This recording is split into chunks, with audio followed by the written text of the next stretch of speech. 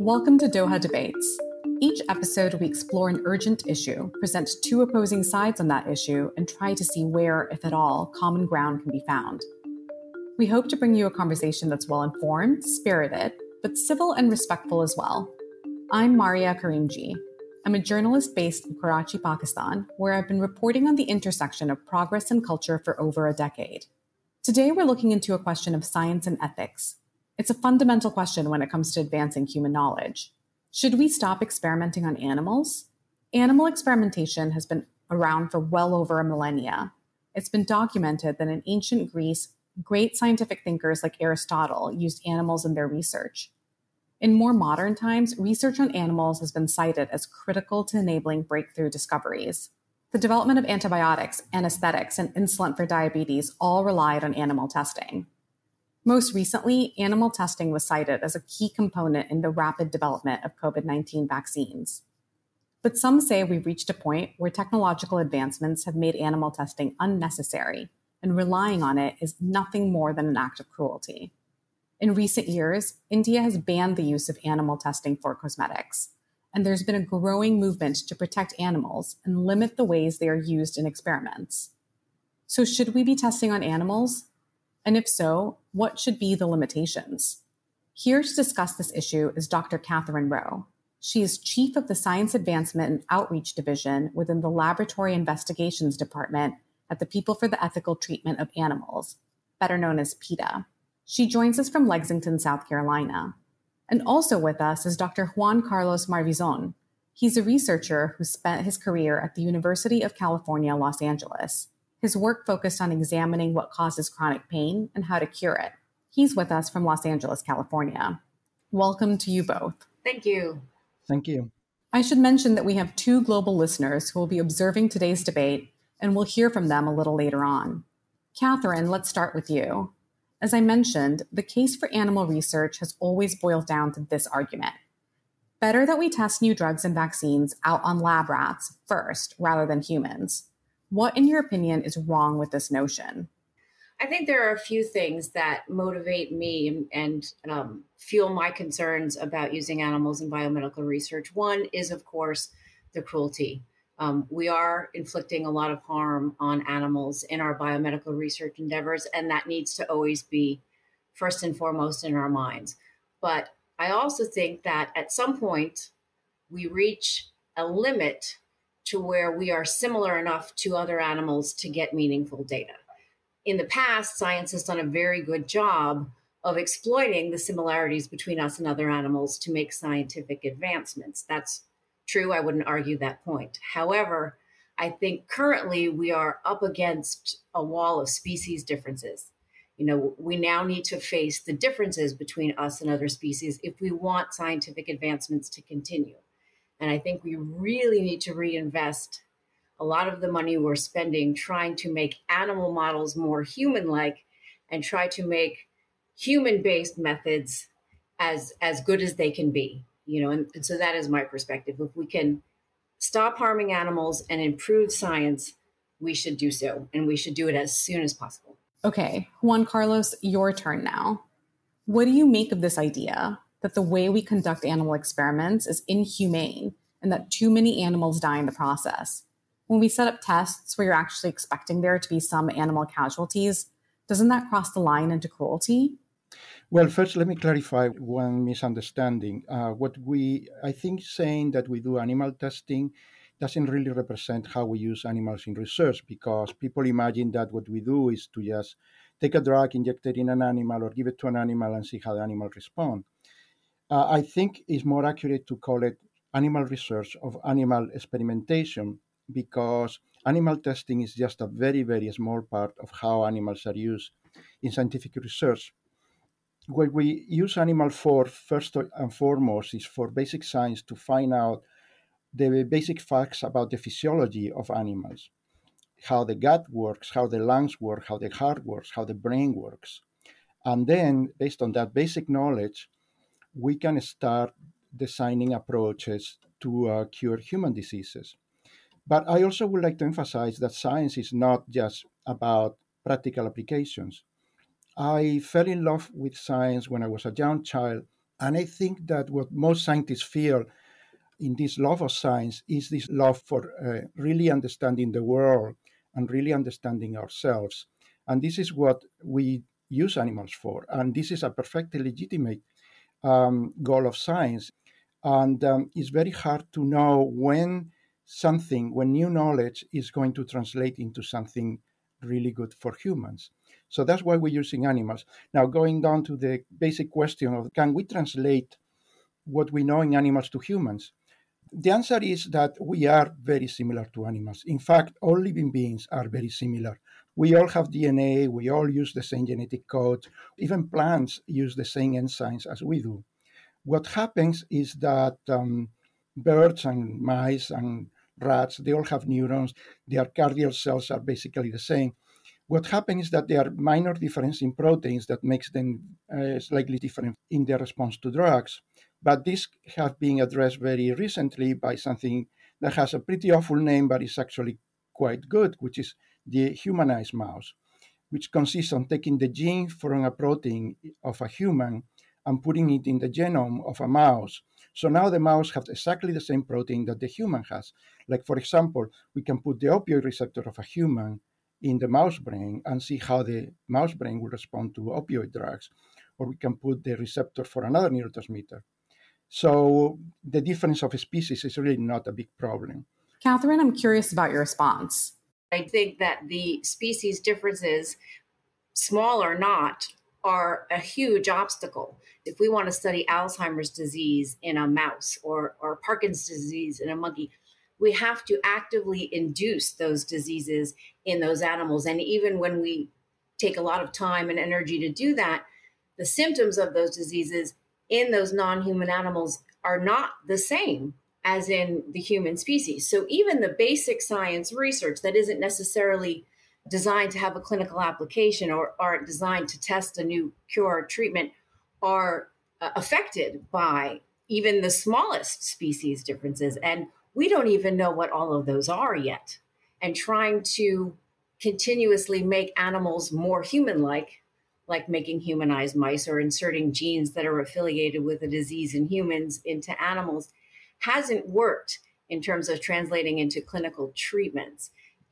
At what point do we say enough is enough? This is harmful. We've spent, as you said, hundreds and hundreds of years trying this, and we have had some successes, but we are hitting on an upper limit of what we can learn about humans from non-human animals. And I say we do our very best to invest as much time and energy and money into human-based research because that will overcome the species differences.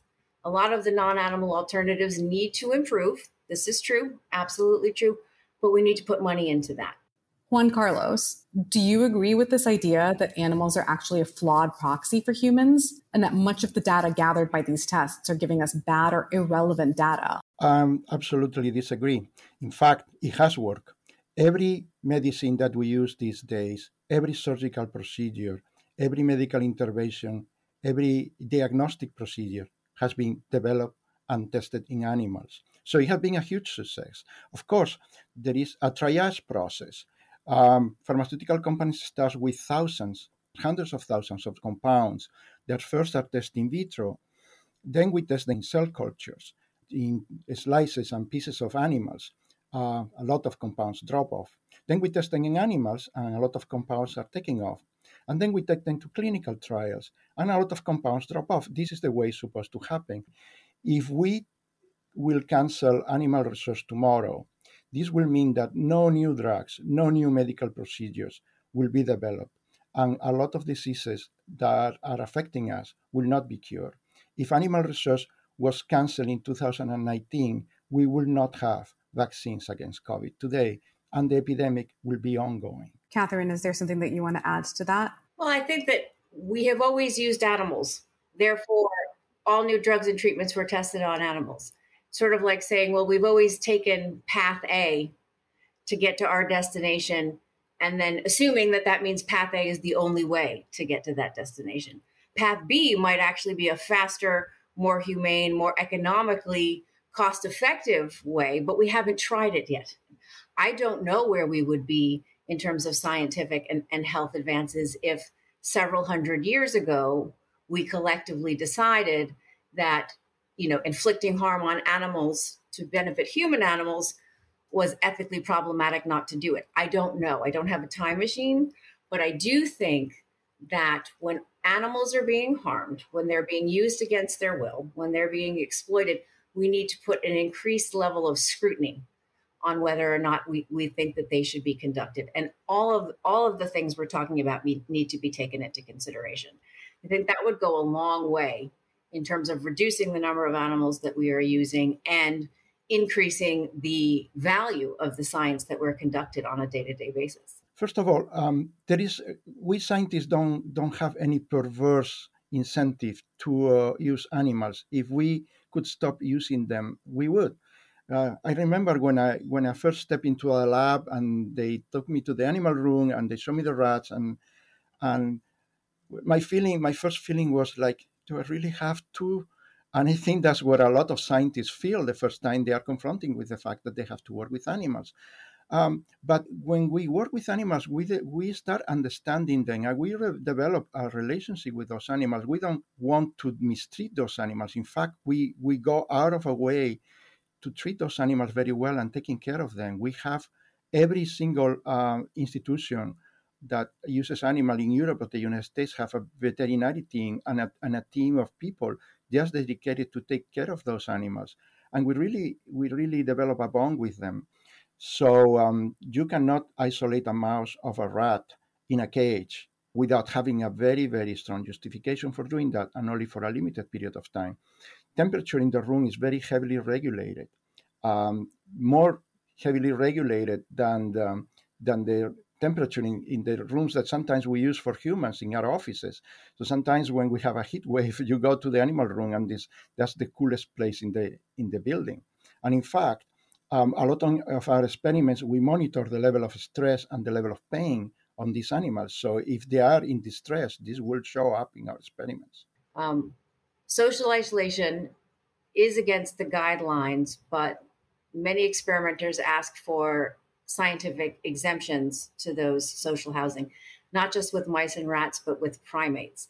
And that can be because they are studying infectious diseases and they can't risk having animals spread diseases.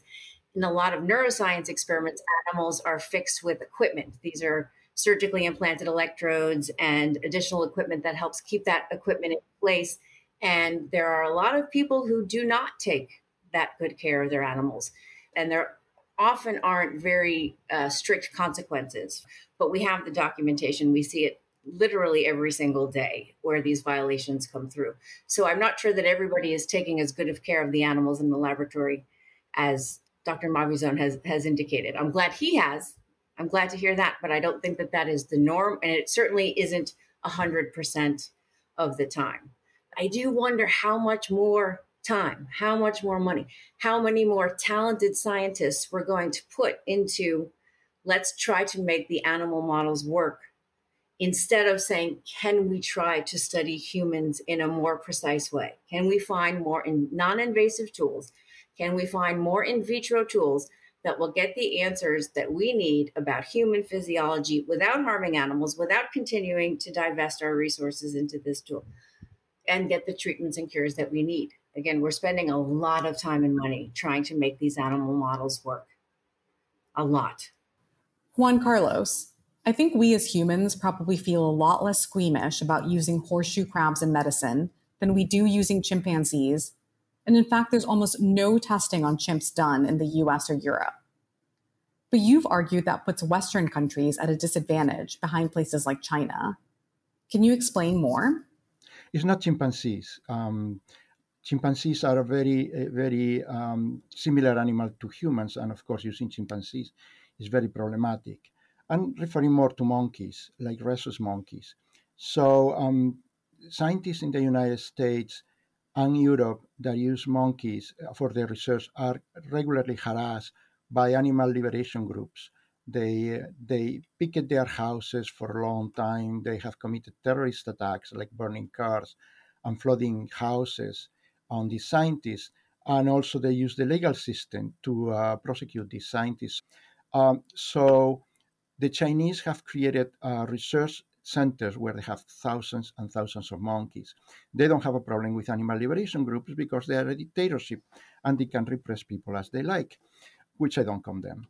Um, a lot of scientists in Europe and in the United States are taking their research with monkeys to China. Why is the Chinese government promoting that? Because of technology transfer.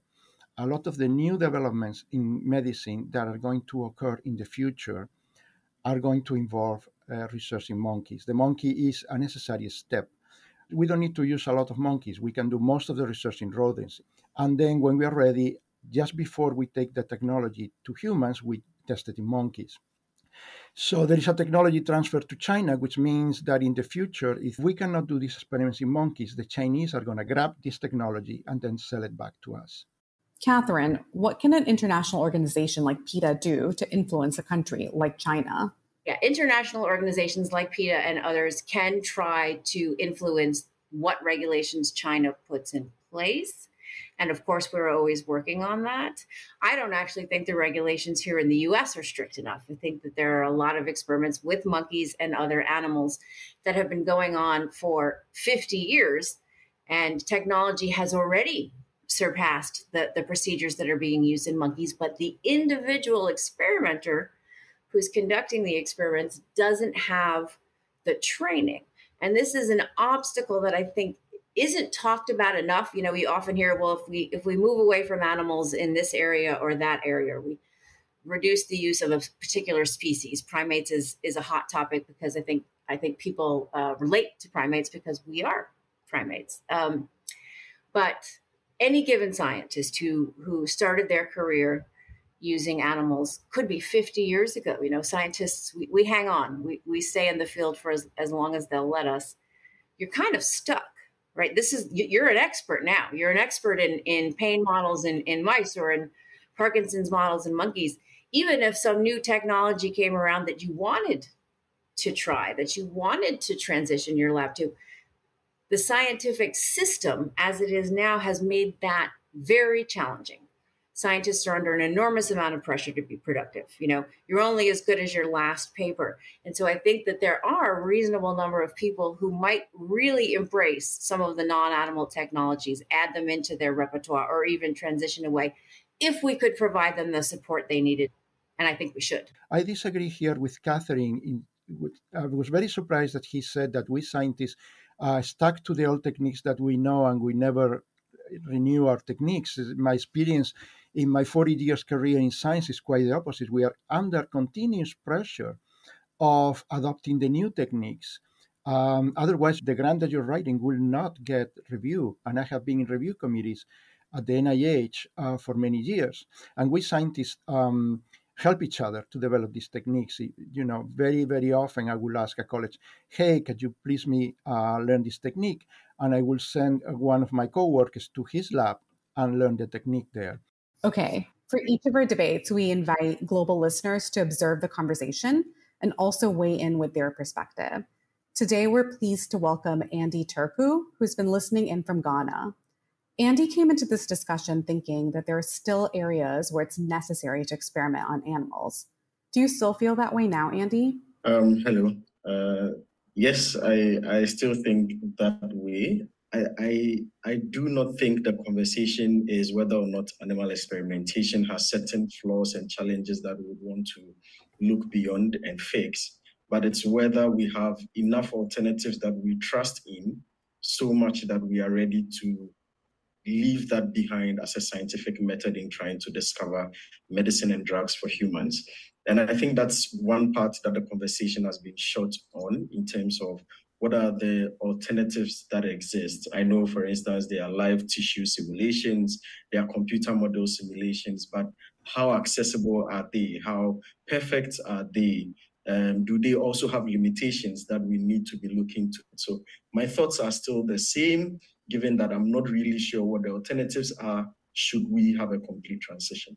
Juan Carlos, what do you think to what Andy just said? Oh, I completely agree. In fact, when you see modern scientific papers, what you see is a combination of all kinds of techniques. In the same paper, you will see a computer model, you will see cell cultures, and you will see animal experiments. So The science is one thing, so it moves from one field to another. But let's address these alternatives to animal experimentation. So, computer models. Let me give you an example. See if I can get the message across. Imagine that we discover a new island somewhere in the Indic Ocean of the Pacific, and we want to explore that island. So, and somebody will say, okay, let's make a computer model of that island, and then we'll know what there is in that island. Well, we cannot make a computer model because the computer doesn't know what is in the island. Somebody has to go to the island and actually explore. Well, the same thing happens with the animal body and with the human body. It's an unknown entity. You have to go in the body and find out what it is there. And then with that information, you can make a computer model. But you cannot ask a computer for information that the computer doesn't know. Cell cultures. Cell cultures are on the downswing. Why? When you culture those cells, they transform, they change, so they are very different from the animal. So, no, there are no alternatives. Computer models are not an alternative. They are a complement to animal experimentation. Cell cultures are not an alternative.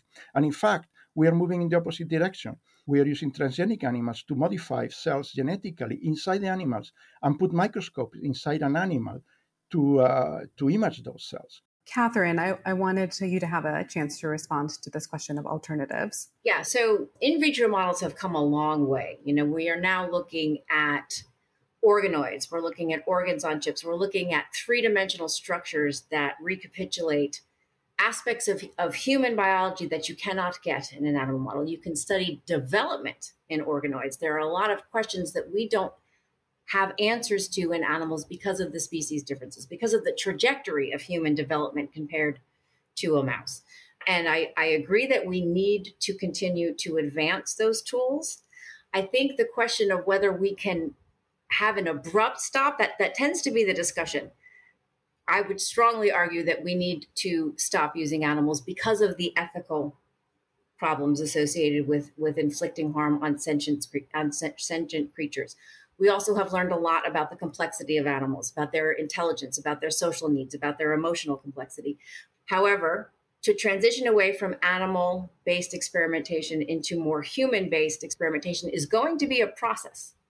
It's not going to be something that happens abruptly. And I don't think many people are asking for it to happen abruptly. Certainly on our end, we have a phase-out plan. We're looking at offering support, again, for people to transition away from animal experimentation if they choose to or if they need to, because the science dictates that they do. Nobody's looking for an abrupt stop.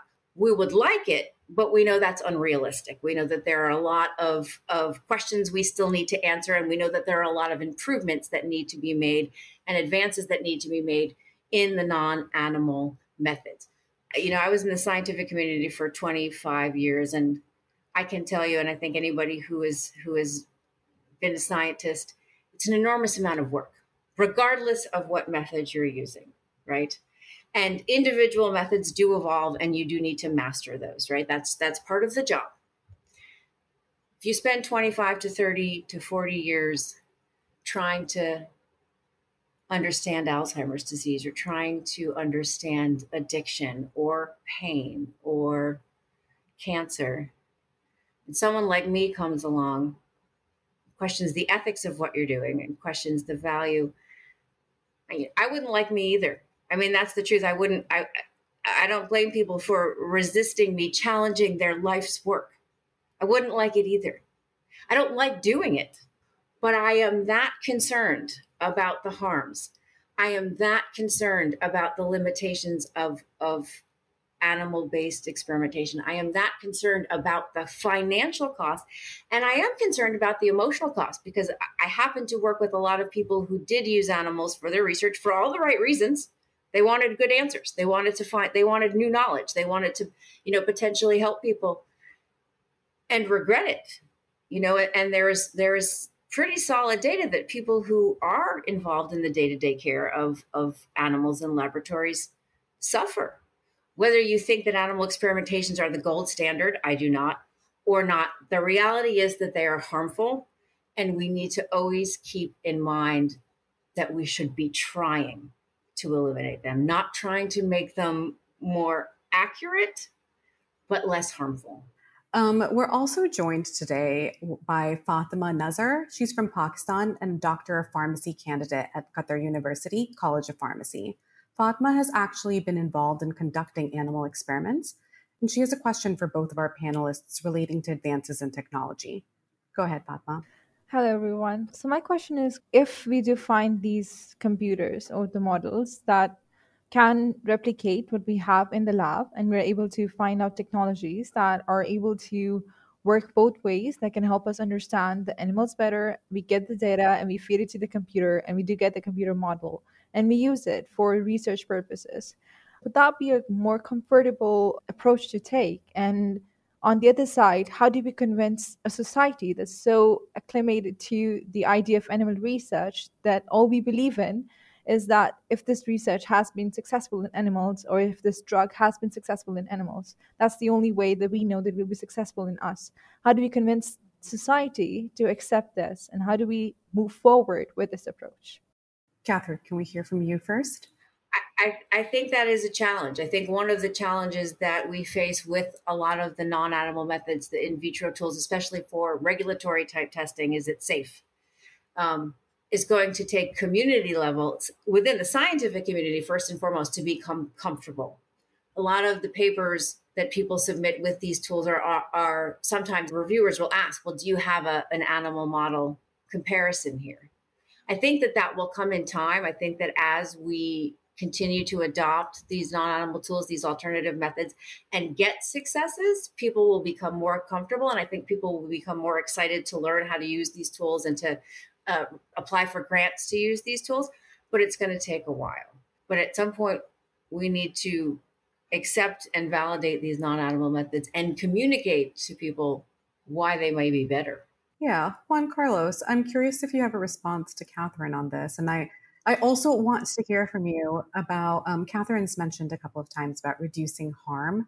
And I'm curious to hear from you about how you have personally assessed harm in experiments and measured pain, and when you thought that your experiment might not be worth the harm inflicted on an animal. Yes, in responding to Fatima's question, my experience has been the opposite, is that scientific research of animals is a very tough sell to the public, because people don't see the connection between the rat and the pill they are taking. They're taking pills every day, like me. They don't realize that a lot of animals have to die to develop those pills. We have, for centuries now, ever since Frankenstein was written, we have the stereotype of the mad scientist, the cruel scientist, that is very egotistic, that he will do anything just to advance his research. And that's simply not true.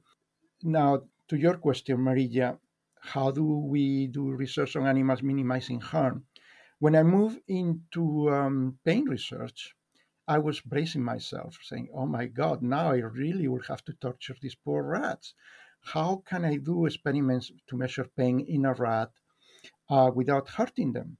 Well, actually, we make sure that the animals are not really in pain. They are just hyper-responsive to stimulation, so their paw becomes more sensitive to touch. There is a scientist, a very good pain scientist in Canada called Jeff Mogul. Well, Jeff Mogul developed a way to know if an animal, if a rat or a mouse was in pain just by looking at their faces. And then he tested all the pain models that we have to see if the rats and the mice were in ongoing pain or not. And he found out that most of the pain models that we use, in fact, they don't produce ongoing pain. We've had a lively back and forth today, but in each of our programs, we hope that our guests can find some common ground on the issue. So, Juan Carlos, let me hear from you first. What have you heard from Catherine today that you agree with? Well, first of all, I was very surprised that Catherine used a much less confrontational tone that PETA normally uses. I was bracing myself to be accused of torturing animals, and unfortunately that didn't happen. It was very, very polite. The other thing that I was impressed with Catherine is that she shows compassion not just to animals, but also to scientists. I don't feel that I'm particularly traumatized because I have to use animals in research. But what I am traumatized about, and what a lot of my colleagues are very scared about, is the physical attacks that we have been experiencing from the animal liberation movement. So I will invite Catherine to openly condemn violence against scientists. I think that will be a good starting point where we can find common ground for dialogue in this issue. I think common dialogue is possible, but I do think that the polarization that leads to the sort of incidents that you're talking about, that certainly isn't something that we want to see continue. Thank you. For anybody's sake, right? Not for the scientists, not for the people surrounding the scientists, and not for the animals who we would like to see removed. But I would be remiss to not say that the harms are substantial. A lot of people will disagree with me, think it's worth it. You know what I mean? If there's a 1 in 10 chance that giving a monkey brain damage is going to help my Aunt Esther or me who had a stroke, but we need to think about it because it is extraordinarily harmful and it's millions of animals. Many of them mice and rats, but it's still hundreds of thousands of monkeys and tens of thousands of dogs and tens and thousands of cats. We can do better. Would I like to see it all end tomorrow? Yes. Is that a realistic expectation? No. Do I think that we could work harder, maybe together, maybe not, but work harder to move that needle a little faster? I think we could, and I think we should. Thank you so much, Catherine. I also want to hear from Fatma and Andy what from today's discussion has helped either of you change your views or help better inform your beliefs on animal testing. Fatma, do you want to go first? Yes, sure. I think this has been a really good debate. I believe that there were a lot of arguments that made sense from both sides.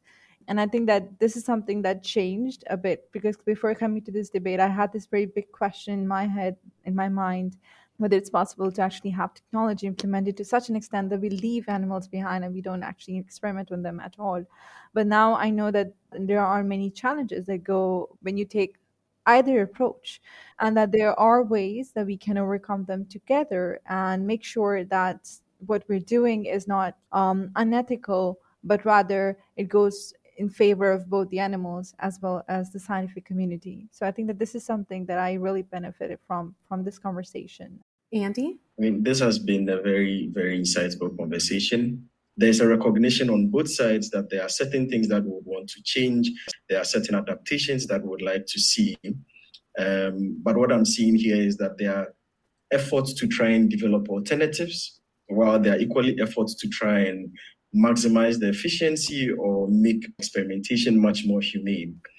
I think there would come a time where the systems itself would engineer a gradual shift, a natural shift towards or away from animal experimentation. And when that time happens, I think the scientific community would be very, very happy to embrace those alternatives. I hope so. I think we need to incentivize a lot of this now, though, especially for younger scientists. I think it would be great if we could get people entering the field, even if they are entering the field using animals, to also receive training and support for a lot of these new technologies to make sure that they are ready. When we ask people to make substantial changes in what they're doing, we need to give them the tools they need to do it. Happens to be a big part of what I do at PETA is trying to make sure that people who do want to move away from animal models, who do find that the alternatives are acceptable, can do it. And I do think that we need to try to hurry this along because while this transition is happening, animals are suffering. And again, that alone is reason to expedite it as much as we possibly can. Juan Carlos, do you have anything that you want to end our debate with? Well, I don't think the transition will happen, not in my lifetime anyway. I don't think any of us will see the end of animal experimentation. I don't see any technology that can even remotely to replace them. What I would like to say is, I think of all the uses of animals that we do, the most ethically justifiable one is using animals for scientific research. Is more ethical than using animals for clothing, and more ethical than using animals as pets, and more ethical than using animals as food, simply because scientific research will prevent unnecessary human deaths and will prevent unnecessary human suffering, and it will prevent unnecessary animal suffering. We have millions of pets that need also medical care, and to treat a dog and a cat at the vet, they need medicines and they need medical procedures. And these medical procedures and medicines need to come from somewhere. So we also need to do scientific research to treat the animals that we use as pets, to treat the animals that we use for food, and treat the animals that we use for anything else. So that's why I don't think that we will see an end to animal research. And that's why I think it's completely ethical to do animal research. Thank you so much, both Catherine, Juan Carlos, Fatma, Andy. Thanks for listening to Doha Debates. I'm your host, Maria Karimji. Doha Debates is a production of Qatar Foundation. Our podcast is produced by FP Studios and Doha Debates. Our producers include Hannah Bottom, Rosie Julin, and Katrine Dermody, and Claudia Tatey with production assistance. Special thanks to James Woolley. FP Studios Managing Director is Rob Sachs. Our executive producers are Jafet Weeks, Amjad Atala, and Jigar Mehta. To learn more about Doha Debates, please head to dohadebates.com, where you can find out more about our other podcasts, short films, upcoming events, and more. And please, if you like our podcast, please follow and share your reviews. Thanks so much for listening.